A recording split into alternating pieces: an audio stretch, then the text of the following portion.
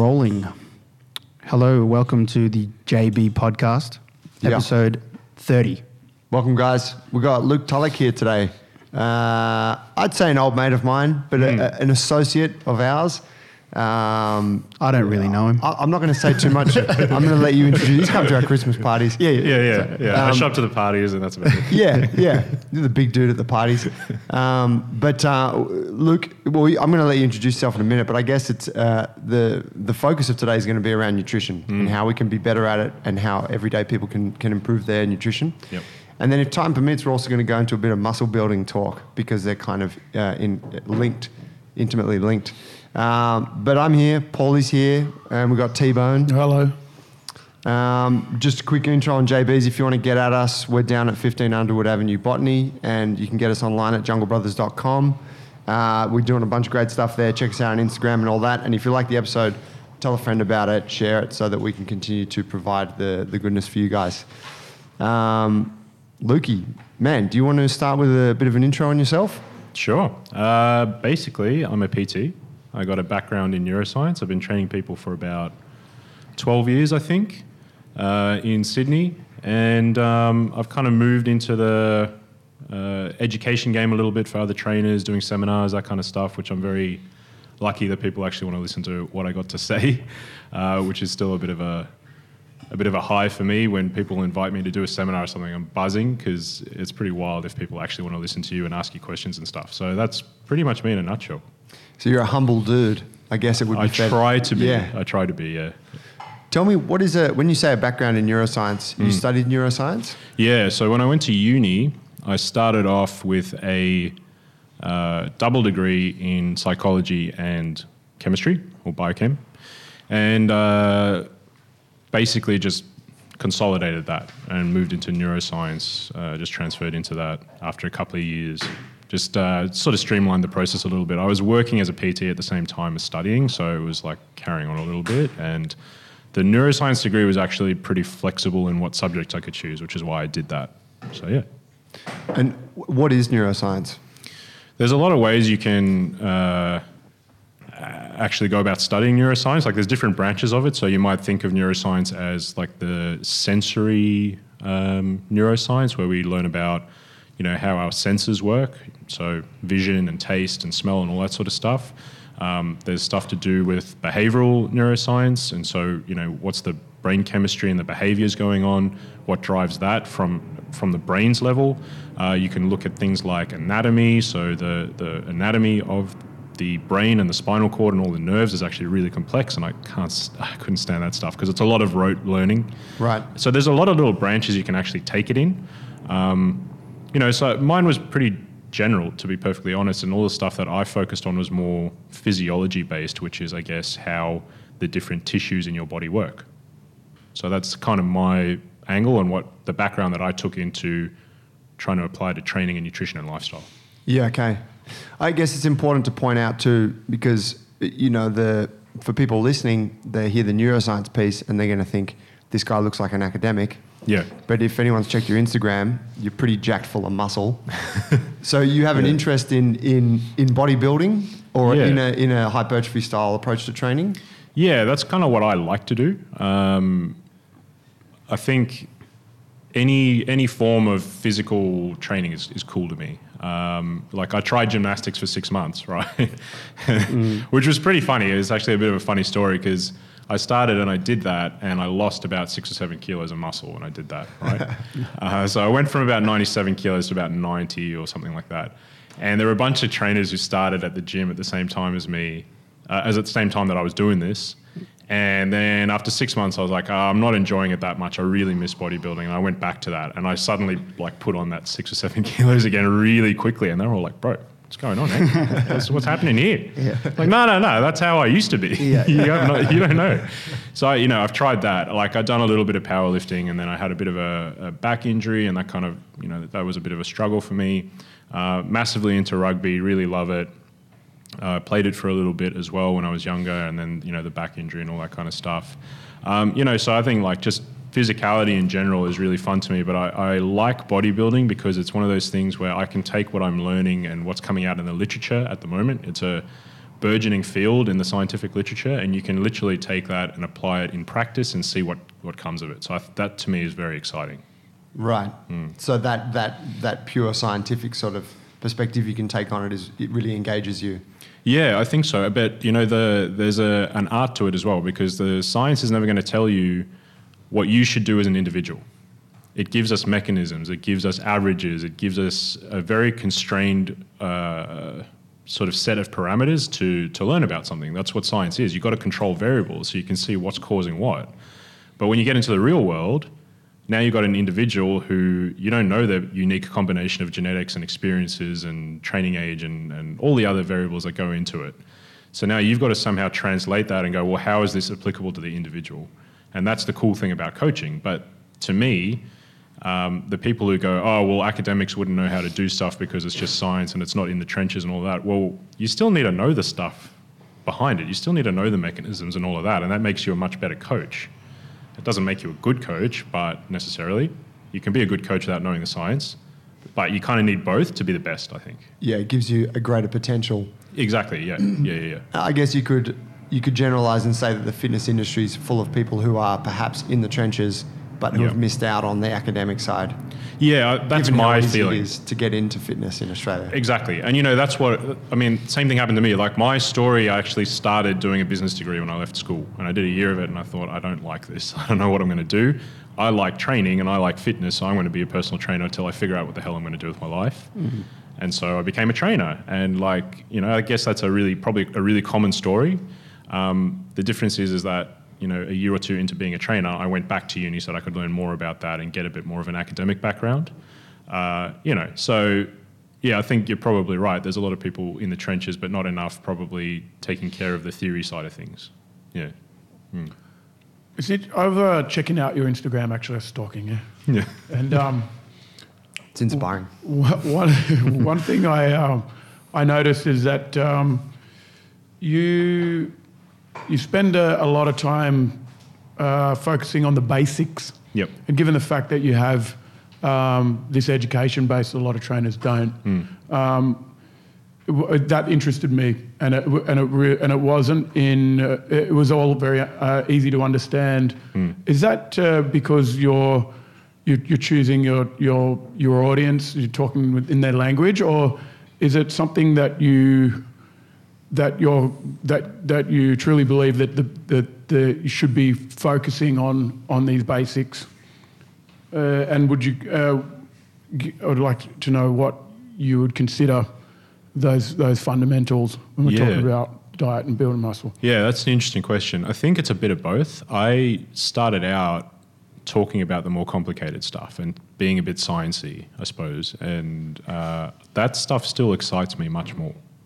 But it's not really what's going to make or break anything. So I think originally I was really trying to speak to trainers, but I kind of slowly understood the more I presented that even if you feel like you've dumbed down something a lot, there's still people that you give this information to and they just sit there blankly and they have no idea what you're talking about. So I think it's a bit of perspective. There's something that I might have learned 10 years ago that to me is so basic and so everyday. It's like, as to a trainer, it's like doing a squat, But think about the person who's never seen or heard of a squat before and never done one before. That's kind of the equivalent of what I'm dealing with when trying to communicate science and nutrition and stuff to the average person. So it's easy to if you know what you're talking about, to get frustrated when people don't know what you're talking about. But I'd always think, if people are genuinely curious and they're genuinely asking a question and they genuinely don't understand, you have an obligation to tell them those basics. So for me, I think the basics and the fundamentals and the principles are 100% what's going to get you almost all of the way. And you'll see that with my own training and my own nutrition. I don't do a lot of complicated stuff. I do the really simple stuff very consistently, and I know what matters and what doesn't really matter that much. So I think it's probably a combination of both of those things you said, where firstly, I need to make sure that the people I'm talking to understand it. I sort of see myself as someone who's in between the scientific world and the average Joe and the average coach who maybe doesn't have a lot of scientific literacy. We need more of those people to bridge both worlds, to talk to the scientists and to talk to the general population and the average coach. But at the same time, those fundamentals definitely do get you most of the way. So for me, when people are starting to worry about things like supplements and meal timing, I want to tear my hair out, because I've gotten to where I am today, and not being funny here, but I'm got more muscle and I'm in better shape than 99% of people you'll ever see on the street, And I got that way by nailing basic shit. I don't do anything complicated. That's all it is, So yeah, I guess it's a bit of both. It's a really cool point. I like on your Instagram too how you have the contrast between, you'll put you make like little graphics showing like a topic, and then the studies and what the studies found. Yep. And it's very scientific. And then the next post will be you taking a selfie in the mirror, hitting like a bodybuilding pose, and talking about your body composition and stuff. Yeah. I think that contrast is super cool. Yeah, you know what? I think it is cool, but the funny thing is that I would put so much effort into these long posts that were fairly scientific that might have taken me a long time to research and takes a lot of knowledge into it. And as soon as you put up a selfie with no caption, man, you get double the likes, you get double the engagement. It's funny. You get so rewarded for it. Like all of a sudden I was like, I get why chicks just like sit in their bikinis and guys take photos of themselves when they're looking as lean as they possibly can. Like I get it now. But yeah, I think that combination probably helps, because, if you're someone who is scrolling through Instagram, which is a very visual medium, and you come across somebody's page that has a lot of writing and stuff on it, that's cool, but you're definitely going to pay a little bit more attention if you see like, oh, this is what this guy actually looks like. So he sounds like he knows what he's talking about, but he also looks the part. I think that helps. Break it up with a bit of eye candy. You got to try. Yeah, you got to. Yeah. And I'll be the first to admit, sometimes when your posts come up and I'm like, oh, this is sick, and I start reading it and I'm like, oh, I'm not ready to digest this amount of information right now. Yep. So I'll keep scrolling, but in the back of my head, it reinforces Luke's the guy that knows stuff. Yeah. Like I'm like, he's a smart dude. You know what I mean? Oh, dude. And I do that as well. So like, I'm not immune to that either. It's just like probably a natural urge or something. I don't know. So you talk about basics and the basics that have gotten you to where you are now. Yep. Let's talk about the basics of just nutrition. So I think of things in, like I said, principles or fundamentals, and I like to think of it as a hierarchy. So everything matters. Everything matters to some extent. If you take a supplement or if you time your meals a certain way, it's going to have an impact. It's just not going to have as big an impact as getting the right amount of food in, or getting the right ratio of macronutrients, for example. So to me, the number one thing that people need to be worrying about is something like energy balance. Now, how you achieve energy balance is sort of open. It's a bit of more of an open-ended question. You don't have to count calories, but by the same token, you don't have to be low carb. You don't have to go keto. You don't have to do intermittent fasting. You don't have to do paleo. You could do any one of those things and achieve appropriate energy balance. But if you're eating too much, you're just taking in too many calories, regardless of whether you're getting too many calories from carbs or from fat, you're going to experience problems, or you're going to expose yourself to having greater insulin resistance. You're going to expose yourself to having greater deposition of fat around your liver. All of those things, right? And that doesn't matter. The primary and most powerful thing you can do for your health is have appropriate energy balance, in my opinion. What does that mean? Are you talking about the way you distribute the energy throughout the day, or just the total amount? Right. And I think actually what was a massive shift for most people that I work with is thinking about their energy balance on a weekly basis. Right. So it's extending it over one meal and over one day, but out to a week, and thinking about it on that sort of level is just like a total paradigm shift for a lot of people. And the reason is because you can achieve similar rates of, for example, fat loss or maintaining your weight if your weekly energy balance adds up. So if your total energy expenditure per week is a certain amount, let's call it 20,000 calories for the sake of maths. That's a lot of calories, but we'll call it that. Then whether you achieve that by eating the exact same every single day, whether you eat a lot on 2 days and not so much on 5 days, or any combination of that, you will still maintain your weight. You will still lose fat. And that is really, really powerful, because underscoring all of these fundamentals is whether or not you actually stick to your diet. So adherence is really the number one thing, right? So we're talking about trying to achieve energy balance, but by the same token, if I tell some people that they've got to count calories, they're not going to do it. If I tell some people that they have to eat low carb, they might not be able to do it. Because we all have our own little preferences and lives going on, right? So for me, I might, with quite a lot of my clients, I will actually allocate an eating strategy where we're eating less food and less overall calories 5 days a week. And on the weekends, let's say Friday and Saturday, you can eat more.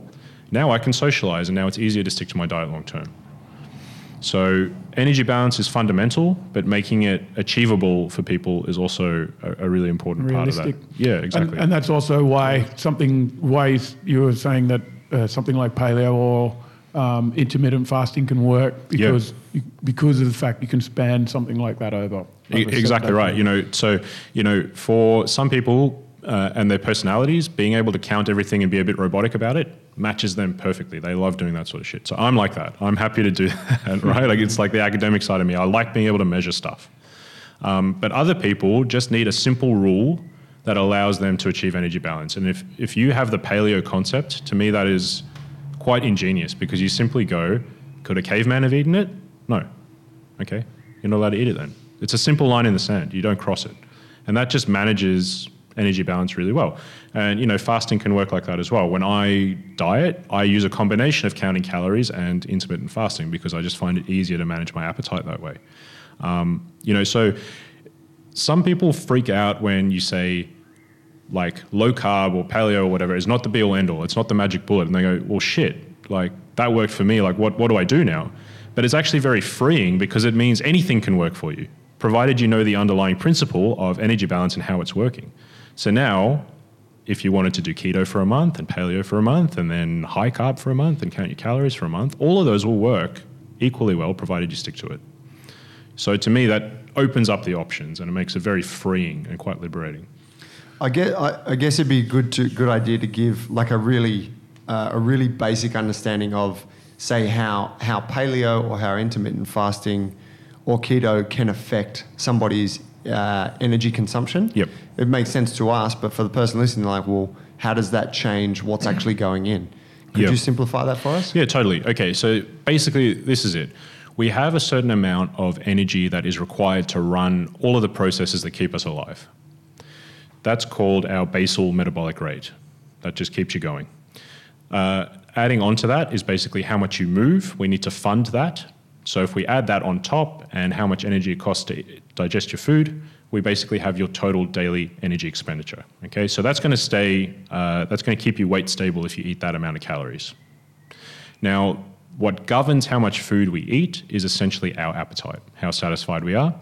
And so certain styles of eating are going to make you more satisfied, and certain styles of eating are possibly going to make you less satisfied and more likely to eat more calories. So if you ate 2,000 calories of ice cream or 2,000 calories of chicken breast, your weight will be the same. That's not going to change. So you could get shredded on KFC if you wanted to. The problem is you're going to be starving. You're not going to feel good, right? So our energy, our satiety mechanisms, our hunger mechanisms, our brain recognizes how much energy that is coming in, but it's not so good at handling certain food combinations in that sense. And there's a whole bunch of things that go into that. Whether something's super tasty, obviously you're going to eat more of it. Some things have a larger food volume that fill your belly up more, and that makes you feel less hungry. So we can either take the approach of like, well, I'm just going to put into my body the exact amount of calories that I need, or I'm going to use a strategy that basically allows me to feel fuller or restricts how long I have to eat each day so that I can't eat as many calories. And that's the way I'm going to control my energy intake, right?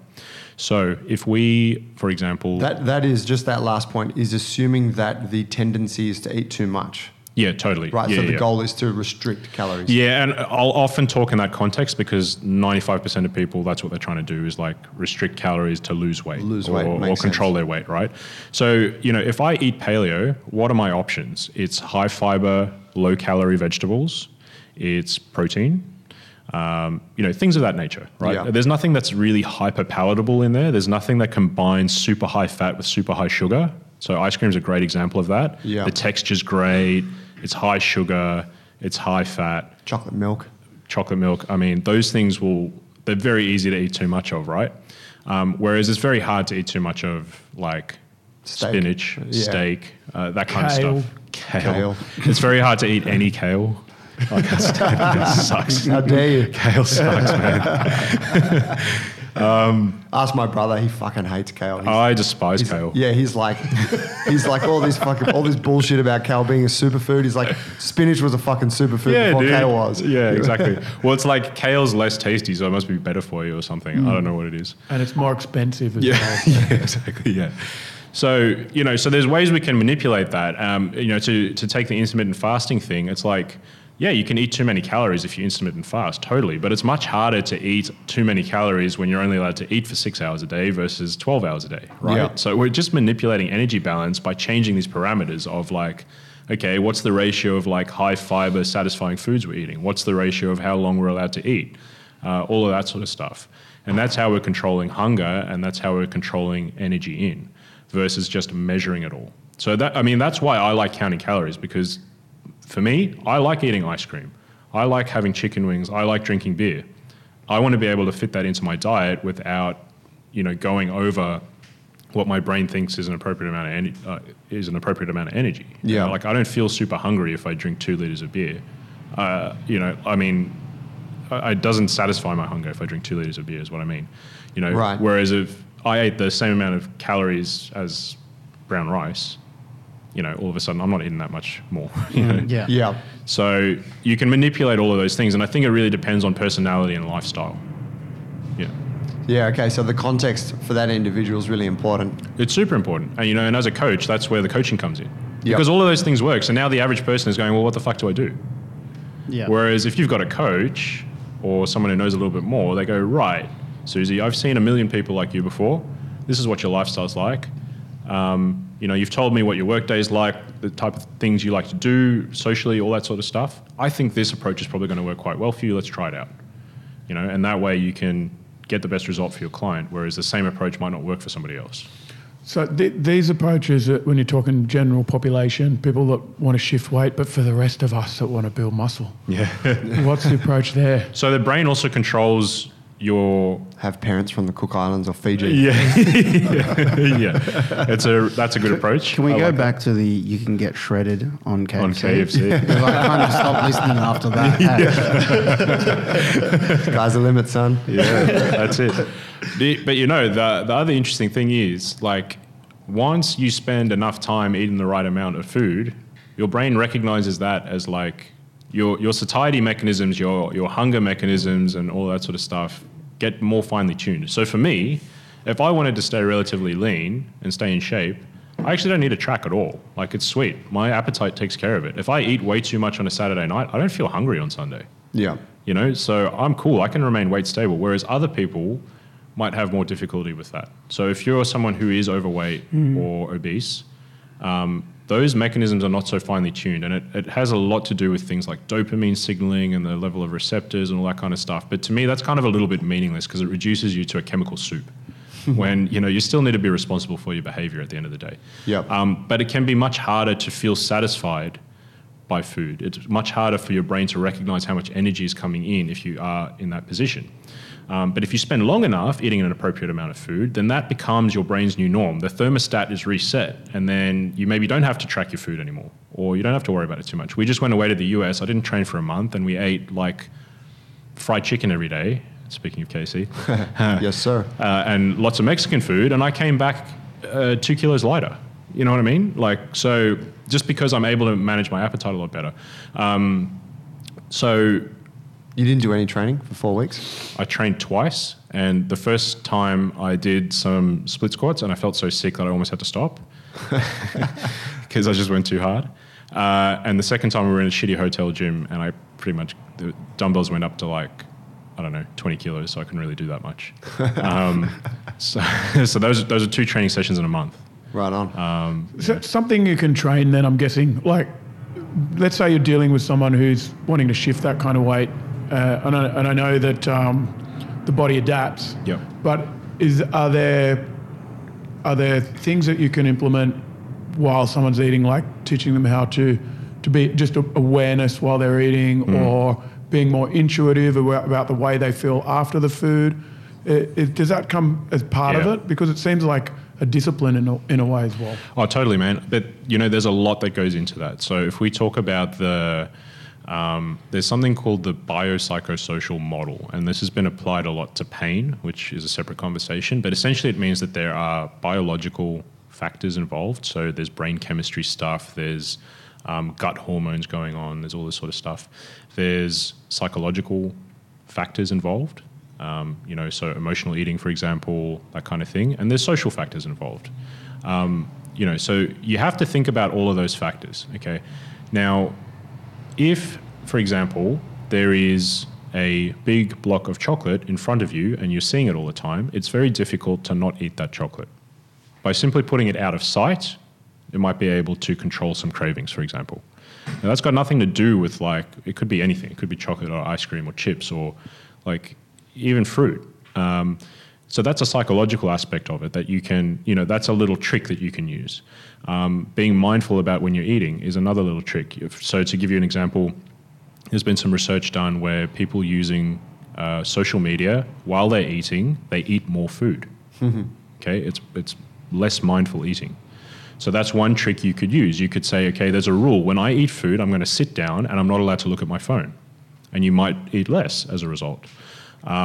There's things like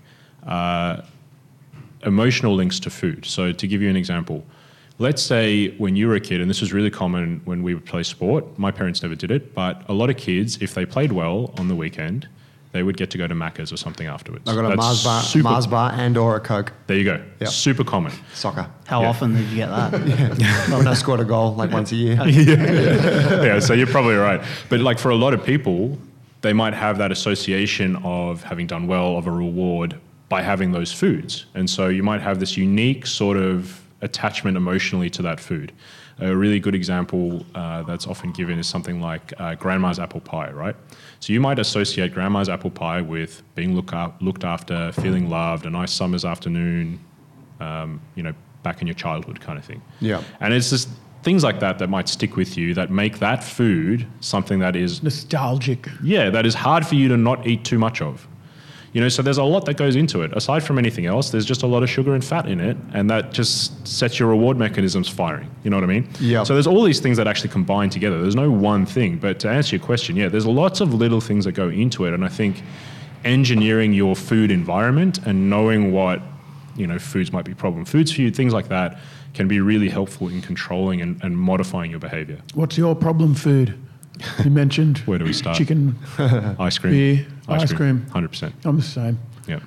Ice Ice cream. cream's a big one. I eat a litre of Messina in one sitting. Oh, you two have a lot in Every common. week. I can do that. Yeah. Easy. He thinks 1 litre No for problem. pussies. He could do it. Yeah. Well, okay, so tonight, He eats that every week though. I can't do it. this is the problem, right? It's gotten even worse. So tonight, at the Newtown Hotel, which is around the corner from my house, they give you a kilo of chicken wings for $15, right? So I'm going to go there and I'm going to drink a pint of beer and I'm going to eat a kilo of chicken wings, and then it's only a 2 to 3 minute walk down the road to Messina, and I'm probably going to get a litre of Messina, and I'm probably going to eat the entire litre. So how much of your weekly quota does that take up? Do you have to not eat for 2 more days? Or? I'm pretty lucky in that my energy already intake's high. very high, so I can kind of handle that. But last time I did it, man, I don't feel good. I feel terrible afterwards, but I still do it. You know what I mean? We're not immune to it. We're all just like monkeys with the same. The mouth pleasure's worth it. It's worth it, man. At the time, it's the best thing in the world. Yeah. I'd like to hang out with you. It's that's an interesting. I'm telling you, 5 p.m. It's $15 wings. That's your hood, G. No. Yeah. It's an interesting point though. So you're almost 100 kilos. What are you now? Yeah. Well, coming back from the US, I'm about 94, Okay, so not quite there yet. but so you're a heavy dude. You got low body fat, so Yep. that means you're carrying plenty of muscle. Yep. That then means that your total daily energy expenditure, your caloric requirement is quite high. Yeah, it's high. And then, So you know, you like have I a lot of train leniency. reasonably hard and I walk a lot. I walk everywhere. Like by 10 a.m. I've done 10,000 steps, you know, so that's not typical. So like people today, I'm posting what I'm eating on Instagram today, and it's not a typical day because I just told you that it's wing day. So, but people really want to see it. And I'm like, I don't see how this is going to help you because I can eat twice as much as you You know what I mean? It's like, and it's foods that you probably don't necessarily want. Yeah, I can understand why they want to see it, but I mean, it's like, listen, I really know what I'm doing here, and I've got a lot of, I got a client at the moment who has had to diet for a photo shoot on 1,200 calories. Now, for me, I eat 800 to 900 calorie meals. I mean, that's like not even on the same planet as her. Yeah. And she's got 1,900 calories, and she was literally tap dancing in the gym today. Like, I'm not joking. She was dancing in the gym. And to me, that is absolute poverty calories. That is me crawling everywhere. You know what I mean? Yeah. So you got to all take that into account as well. I got a question. I'm the newer PT who doesn't have that much connection with the scientific side. So say you work out the calories required to run your machine and maintain body weight, and you need a lot, and you can do all these things and eat. Going to the calorie output part, one, like, how do people scientifically calculate what a jog, how much output there's going to be for a jog as opposed to doing powerlifting one day? Yep. So how do we navigate that? And then, like, how does that happen scientifically? And then secondly, how does the average Joe, what's a good model that average Joe can why do you guys say average Joe? Why do you guys have to use that term? Average Joe. Because you guys are all average. We're going to stick with average Joe. But how's an easy way for someone like myself or everybody to think about, I went for a run, like, how can they calculate that to some bonus reward calories or not? Cool. The answer is it's really hard. So scientifically, what you have to do, this will kind of answer the question a little bit, is you need to know how much oxygen has been taken in and how much carbon dioxide has been produced. Yes. So we call we call that like respiratory exchange, and you quite literally have to have like the machine, the gas exchange stuff hooked up to you. That's how we know. So that makes it obviously completely impractical for the average person to know exactly how many calories they've burned. So do not trust what your heart rate monitor says. Do not trust what the machine at the gym says, the cardio machine or whatever. It's not accurate for you. The way they calculate a lot of that stuff is just by taking averages. But, obviously we're not average. We could be either side of average. We could be the outlier on either side. You just don't know. So, and also, just to add to that, during weight training, you burn way less calories than you think you do. I'm talking way, way less. Like, you probably burn more calories going and doing your grocery shopping than you do during a weight training session in most cases. So I don't like necessarily going on the output side of things to offset too much the input side of things, because it's so easy on an intake level to just out-eat whatever exercise you've done. Yeah. So for me, exercise is performance. Exercise is, let's get fitter, let's get stronger, let's get better at whatever we're doing. In my case, it's let's preserve and or grow muscle.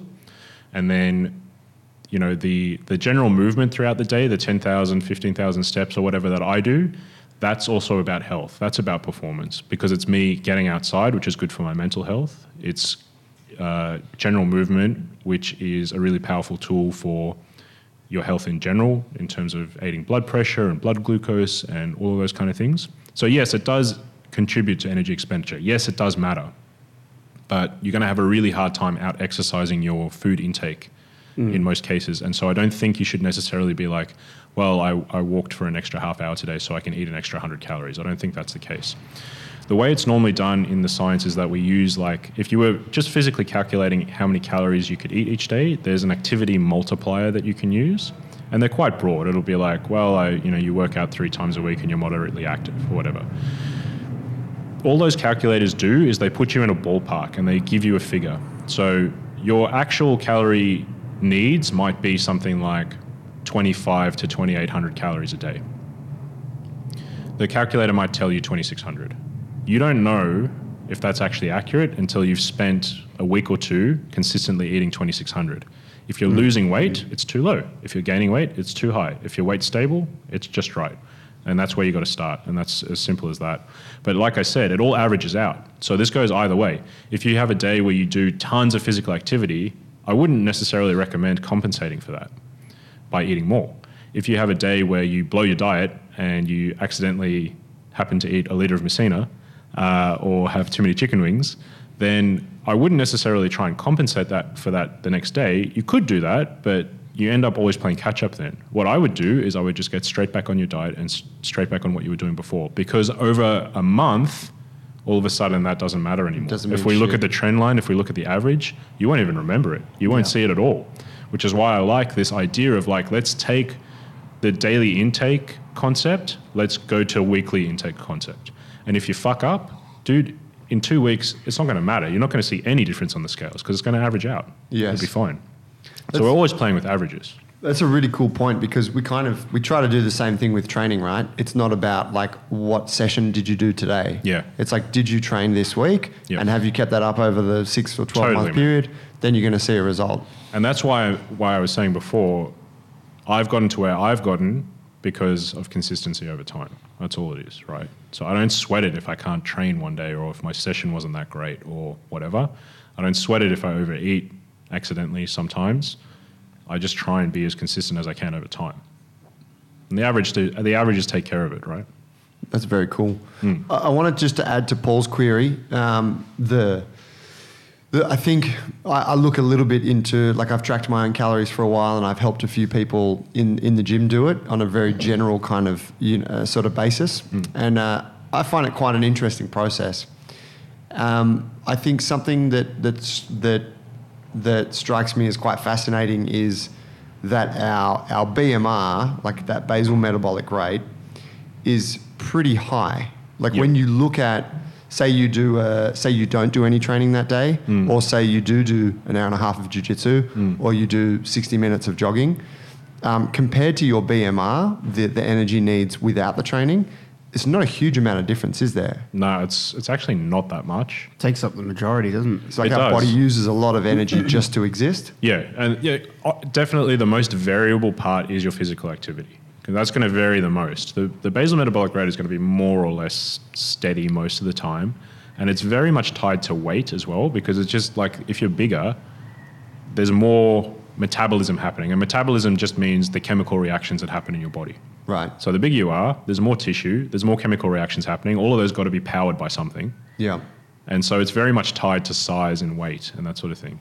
And you're right. I mean, it's easily the biggest proportion, unless you're something like an endurance athlete who's training 3 to 5 hours a day or whatever it is, Yeah. So, yeah, it's pretty interesting. I think, like like I mentioned, a lot of people will have a very difficult training session. Like, certainly, weight training hard for 45 minutes or an hour is very difficult, but the amount of calories you burn compared to how hard it is so disappointing. Wow. It's so disappointing. Is that because there's rest periods and you're sitting around? Exactly. So if you actually take the amount of time that you're active during a typical, say, bodybuilding session, we're looking at, for someone my size, maybe 150 calories for a session.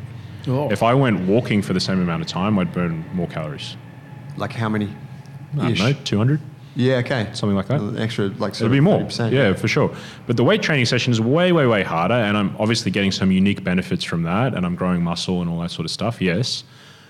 But it's really disappointing when you've trained super hard and you haven't actually burned that many calories to show for it. It really disappoints a lot of people. Well, it's disappointing when you know, but if you don't know, if you don't know, it's great. Yeah. Do you think is there a difference? Like, so say that the 24 to 48 hours following when there's recovery occurring. Yep. Is there more calories burned in that period after the weight training than there would be from, say, an aerobic effort? There is, but during the aerobic effort, you burn so many more calories that it actually still exceeds that.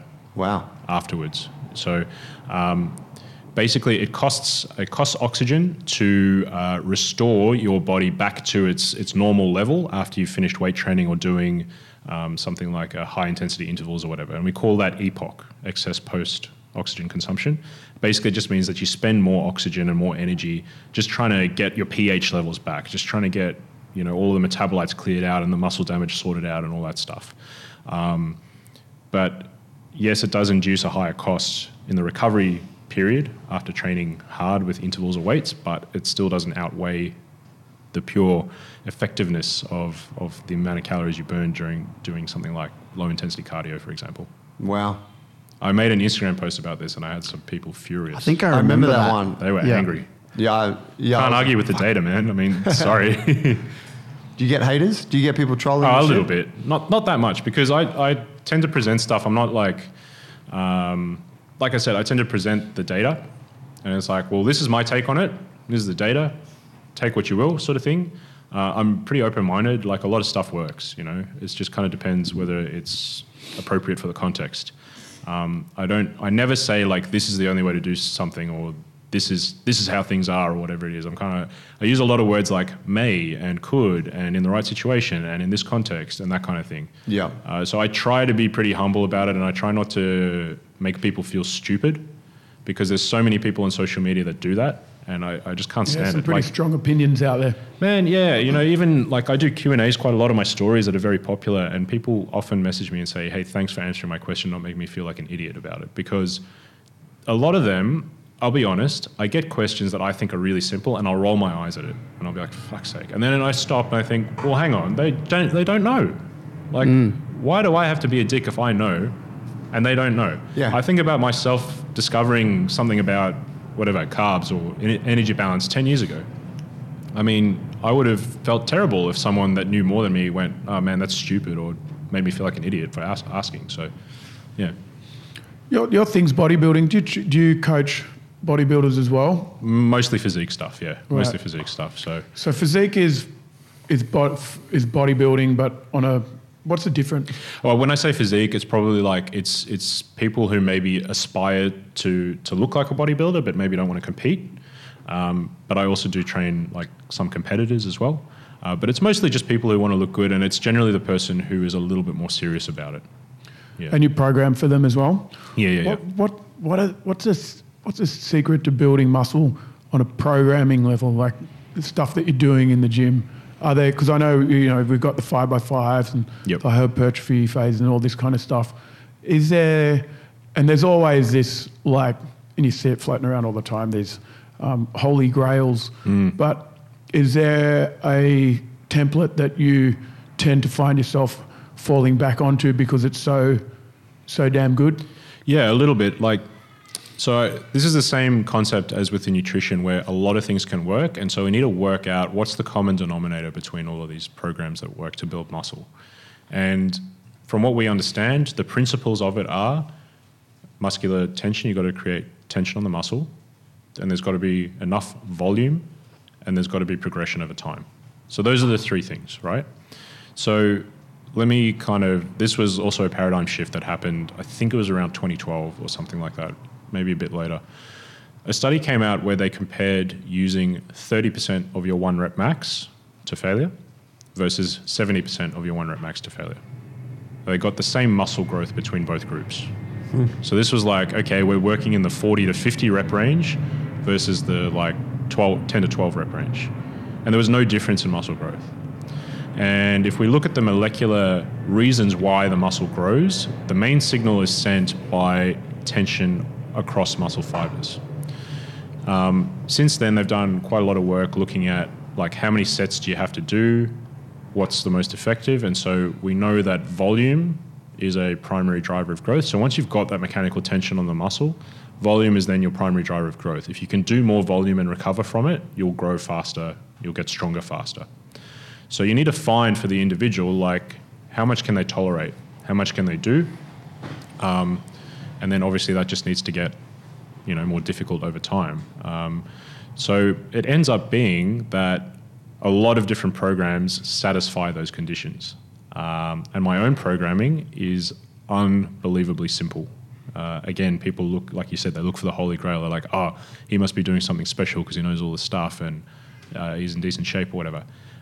My program is the most boring thing you've ever seen in your life. It is so boring and straightforward. Talk us through it. But, okay, so today I needed to do about 8 sets of work on my pressing movements, like chest, and about 8 sets of work on my back, and that's what I needed to achieve today.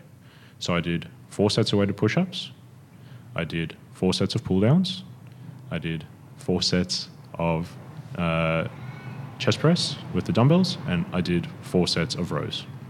That's it. There's nothing special. There's no special tempo. There's no special rest period.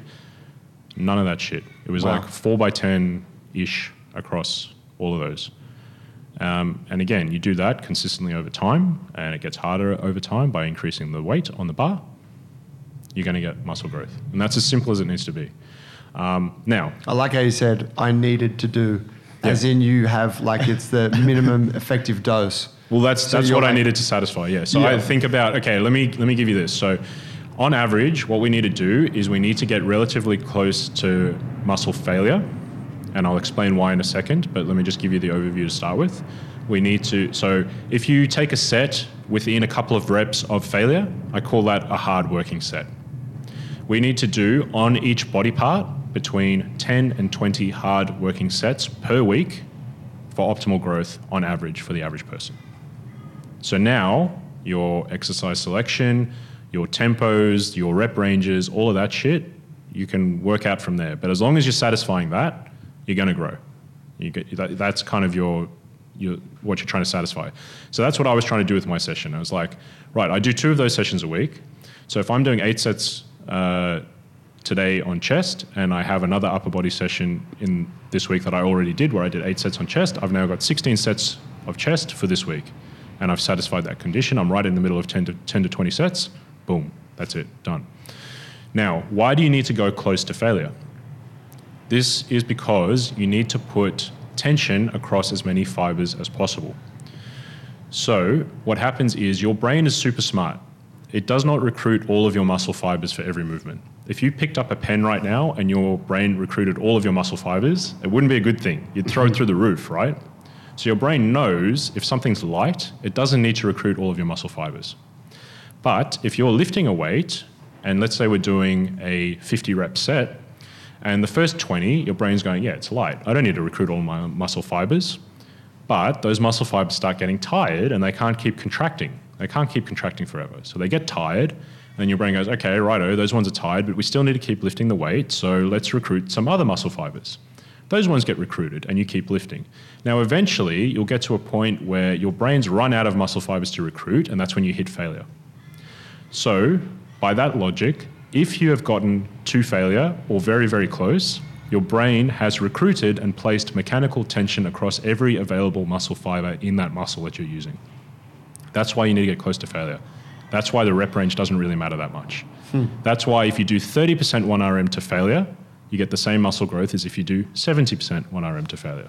It's all about the failure piece. It's all about the failure piece. Now, you don't need to go all the way to failure. You probably need to get within maybe 3 or 4 reps of failure. On average, I try to get within 2 reps of failure, just to make sure I've recruited everything. Now, some rep ranges are going to be, I think, still better to work in. Like I wouldn't do 40 or 50 reps, firstly because it feels horrible, and you kind of have to get through 35 reps before you get to the effective reps. And again, I wouldn't always do sets of 5 reps, because if you did like a heavy set of 5, you're recruiting everything from the start because it's a heavy weight, right? Yeah. But that opens you up to risk of injury. There's, if you misgroove a lift or something, you're more likely to fail. And that's kind of where we come back to that traditional bodybuilding range of like 8 to 12 reps. It still works really well because it's that happy medium where it's heavy enough that you can still keep progressing every week. But it's not so heavy that you're opening yourself up to risk of injury or technical failure too early in the set. So that tends to actually work quite well. But again, it doesn't really matter. What I actually do with my clients is if they pick a weight and I've given them a rep range, and they're like not close to failure when they hit my rep range, I make them keep going. Like if I tell you to do 10 reps, but you're not close to failure after 10 reps, like keep going, get 13, I don't care. 13 is going to be a better growth stimulus than 10. Yeah. If you get 8 and then you're close to failure, that's cool too. It doesn't matter. The 10's not a magic number. The magic thing is getting close to failure. So that's basically muscle growth for you. So you keep Fuck, I love that. you keep that rep reserve up your sleeve Just want to lift weights just now. because you can still get the same stimulus without risking getting yourself injured. Yeah, exactly. And if you think about it, if you're using very light weights, it's hard to progress the load on that, So I'm trying to find something that, firstly, I'm not going to expose myself to injury, and is not going to be, like, I have to psych up if I'm going to do a heavy set of 5 squatting, deadlifting, bench pressing. I don't really need to do that if I'm doing 10 reps. So it's that happy medium where it's heavy, but it's not super heavy. It's not too heavy. Now, there might be some independent mechanisms by which higher reps or lower reps can cause growth. We might get some preferential growth in different types of muscle fibers. So to give you an example, if you produce a lot of lactate, it can cause the muscle cell to swell up. So it changes basically how the body stores water, in which compartments it stores water. And so it can cause the muscle cell to swell up, and when that muscle cell swells, it can sort of signal, it's perceived as a threat to the integrity of the muscle cell, and the muscle cell produces more protein and grows. So that's, heavy metabolite lactate producing workouts that burn a lot and give you a big pump. That could be a particular mechanism by which that works a bit. And by the same token, if you're lifting very heavy, you might recruit more type 2 muscle fibers, the fast twitch fibers, right? So I still think over time, it's probably good to vary your rep ranges, also because it keeps you engaged and fun, and it's fun, right? So, given all of this, like, why would we ever do some of these fancy workouts that are like a post-exhaustion where you do like, all these fancy or giant sets or like whatever it is? Well, because it's engaging. You still got to enjoy your training. You still got to show up and do it hard. Totally. If someone told me that I had to do, 30 reps and do it a certain way every single time I came into the gym, I wouldn't be very engaged, and I wouldn't be very fired up, and I wouldn't put in a high amount of effort. So as a coach or as a trainee, you still got to work out, well, what type of training do I enjoy? What am I going to get in and do and be consistent with? What can I progress with? What's going to make me put in a high amount of effort with my training? And really, there's an endless amount of ways you can program, right? So, yeah. So, scientist, chemicals, yep, muscle building. Yep. You must have done a bit of research on steroids. Yeah, yep. So, what's your thoughts on it? I'm asking you this because Joe's been trying to put on muscle for a long time now, and I've left no stone unturned but one. This is what it's come to. But on a serious note, do you train people that are on the gear? And when you do you take the same approach, or do you have a different style of programming and nutrition for them? It's mostly the same, but generally it means that the ceiling of how much volume they can use is a bit higher than the average person, and they recover a bit quicker. But the principle is still exactly the same. What about side effects? Because there's a lot of debate about whether there is side effects, whether there isn't. Yeah. So here's the thing, is that a lot of everyone's going to have their own reaction to using stuff, right? So some people won't really experience very many side effects, and other people will experience quite a lot.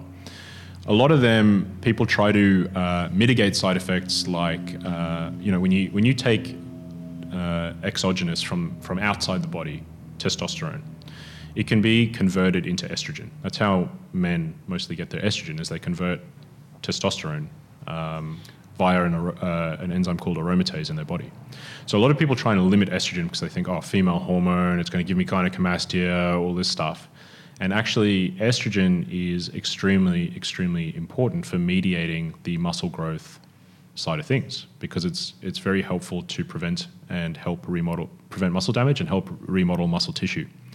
So actually, ironically, I think some of the side effects of having higher estrogen is probably what gives a lot of the anabolic properties to taking testosterone, is that you actually have higher estrogen as well.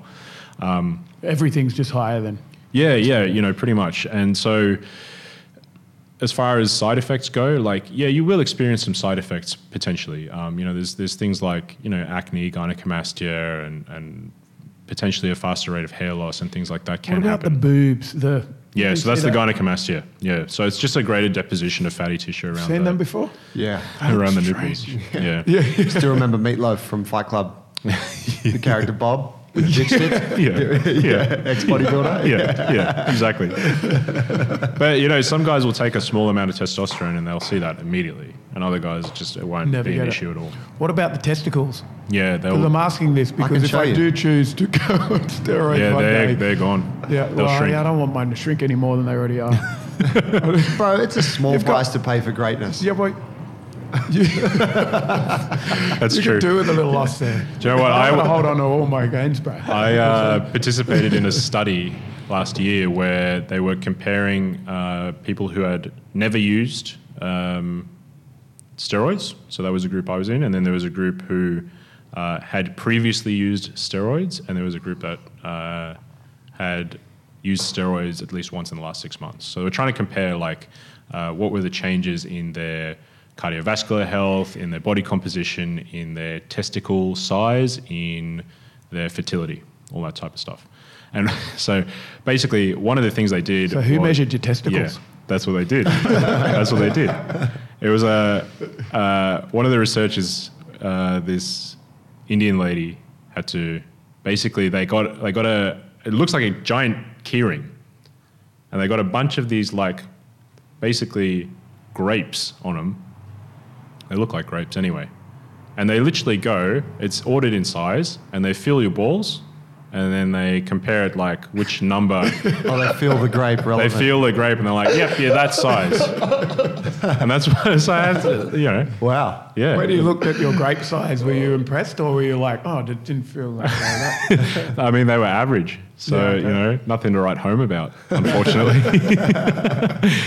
And then obviously had ultrasound and all of that stuff as well. But it was pretty cool because I got a DEXA scan out of it, and I got a calcium scan for my heart and all this stuff as well. So I'm guessing your testicles stayed consistent throughout the test, and the guys that were on the gear, they were shrinking? They would shrink, yeah. Right. So they shrink because there's a big hormonal feedback loop. And so when the body detects that it doesn't have to produce testosterone anymore, it reduces the amount of hormone that goes down to your balls to make sperm, basically. And is it doing that to protect itself, or? Yeah, it's just part of the way the hormonal feedback loops work in the body. So what happens is throughout your blood, you have little cells that are essentially sensors. They're monitors, and they'll monitor the amount of blood glucose you have. They'll monitor things like blood pressure, and they'll monitor hormonal levels.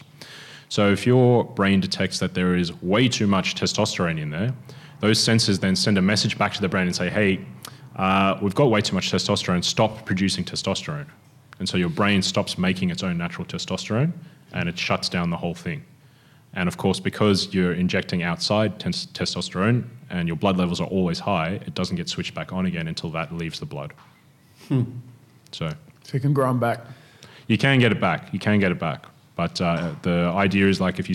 So what the study was looking at as well is like if you stay shut down for a long time, I mean, does your fertility remain? So they're trying to compare the normal controls, the group I was in, who haven't used, to the people who had ceased using testosterone. Does it come back if you stay off it for a certain amount of time?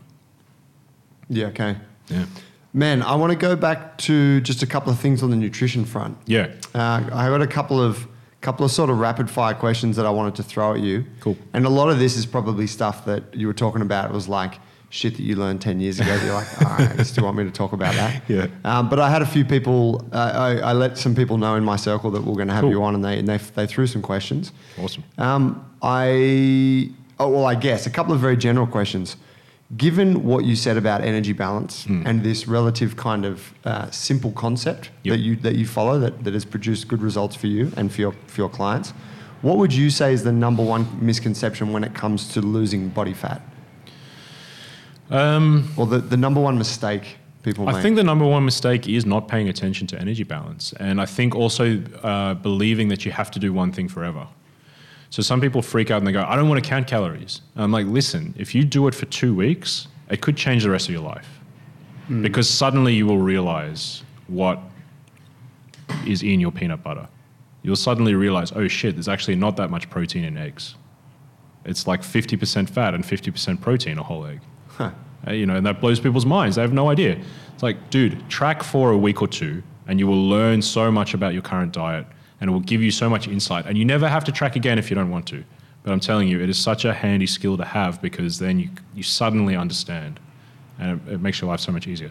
So I think it is probably, not being aware that energy balance is the primary thing they should be worrying about, but then feeling like, shit, I have to count calories if I need to look after energy balance. And This you is don't. me forever kind of idea. Yeah, this is it, and you don't have to do that.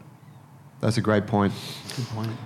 What would you say is the number one thing people don't do, or the number one mistake when people are trying to build muscle? So take let's say like the late 20s, early 30s guy, Average Joe. lean, Average Joe, if you will. What's he doing wrong? So this comes back to, your brain manages your food intake, both directions. I will put forward here, and you can fight me if you want, that eating to gain size and being full all the time is worse than being hungry all the time. If Yes. you have ever tried to put on weight and you have to eat in an energy surplus and you have to eat a meal when you are not hungry in the slightest, that is way worse It's torturous. than being in a deficit. It sucks no end.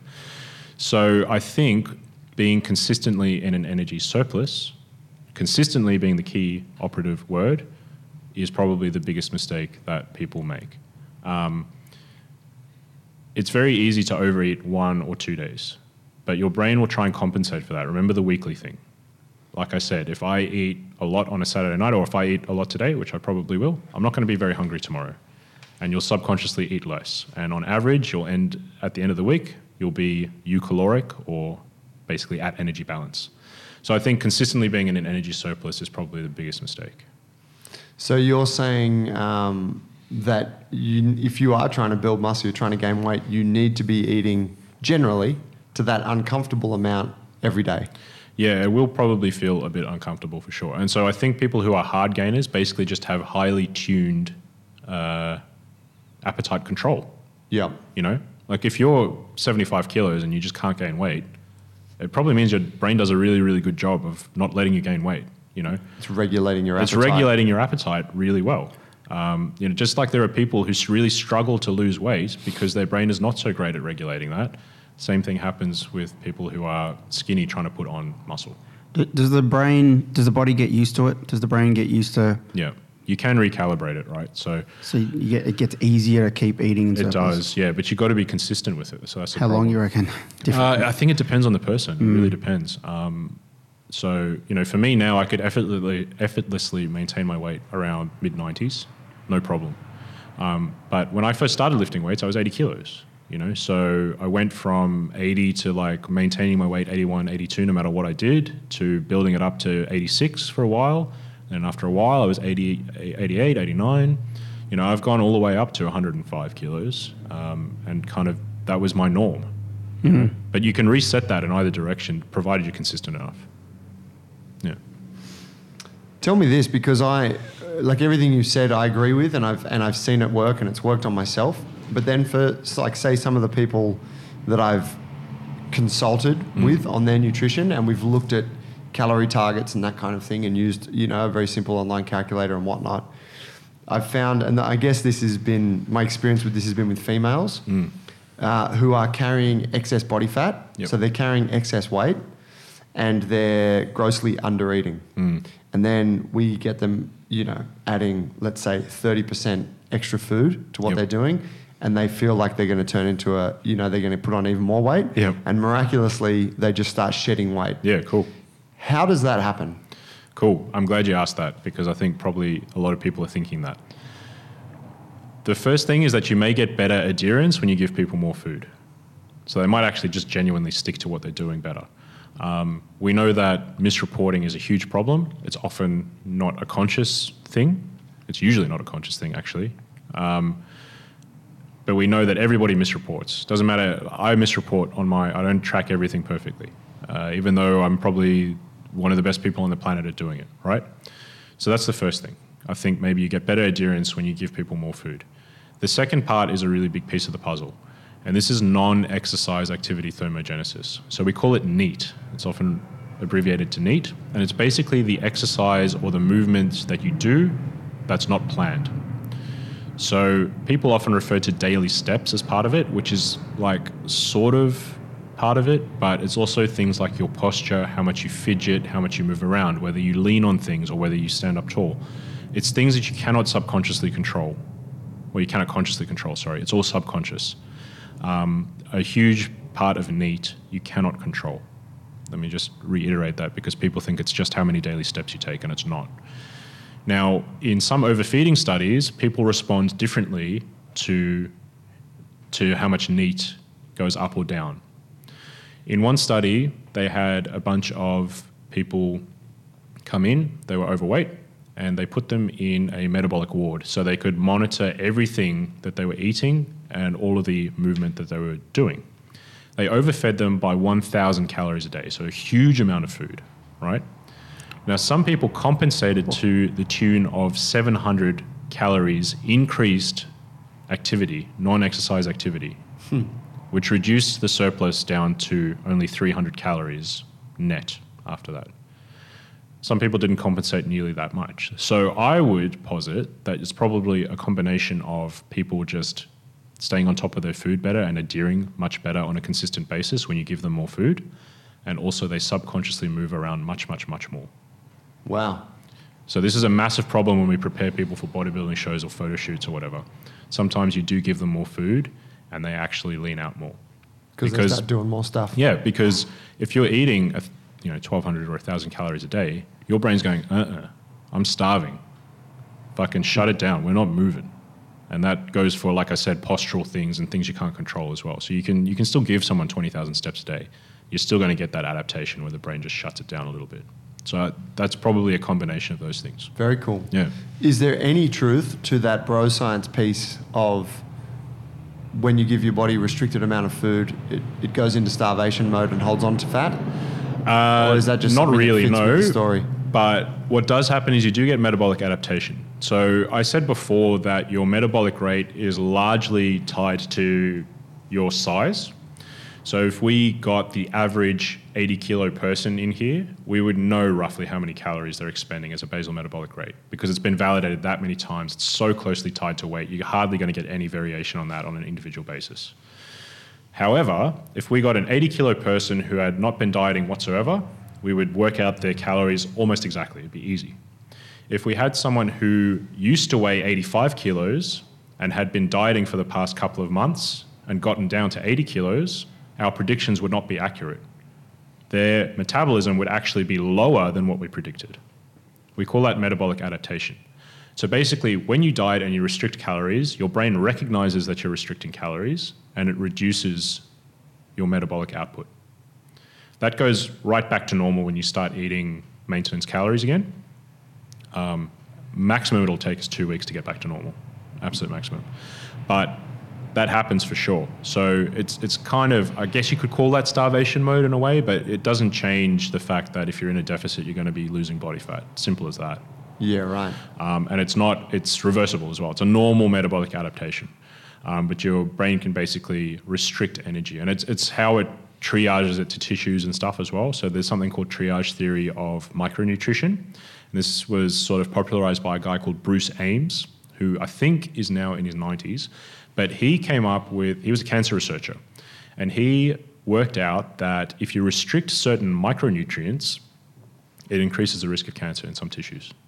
And so what he worked out was that you might be able to eat a certain amount of micronutrients, but the body decides where those micronutrients go once you've eaten them. And some tissues are more important and some metabolic processes are more important than others. So if you only have a certain amount of zinc coming in and there's something that desperately needs zinc to keep you alive, guess where the zinc's going? And all the other tissues then sorry, you're last in line, you're not getting any. So your body triages that. And it turns out it probably happens with energy intake as well.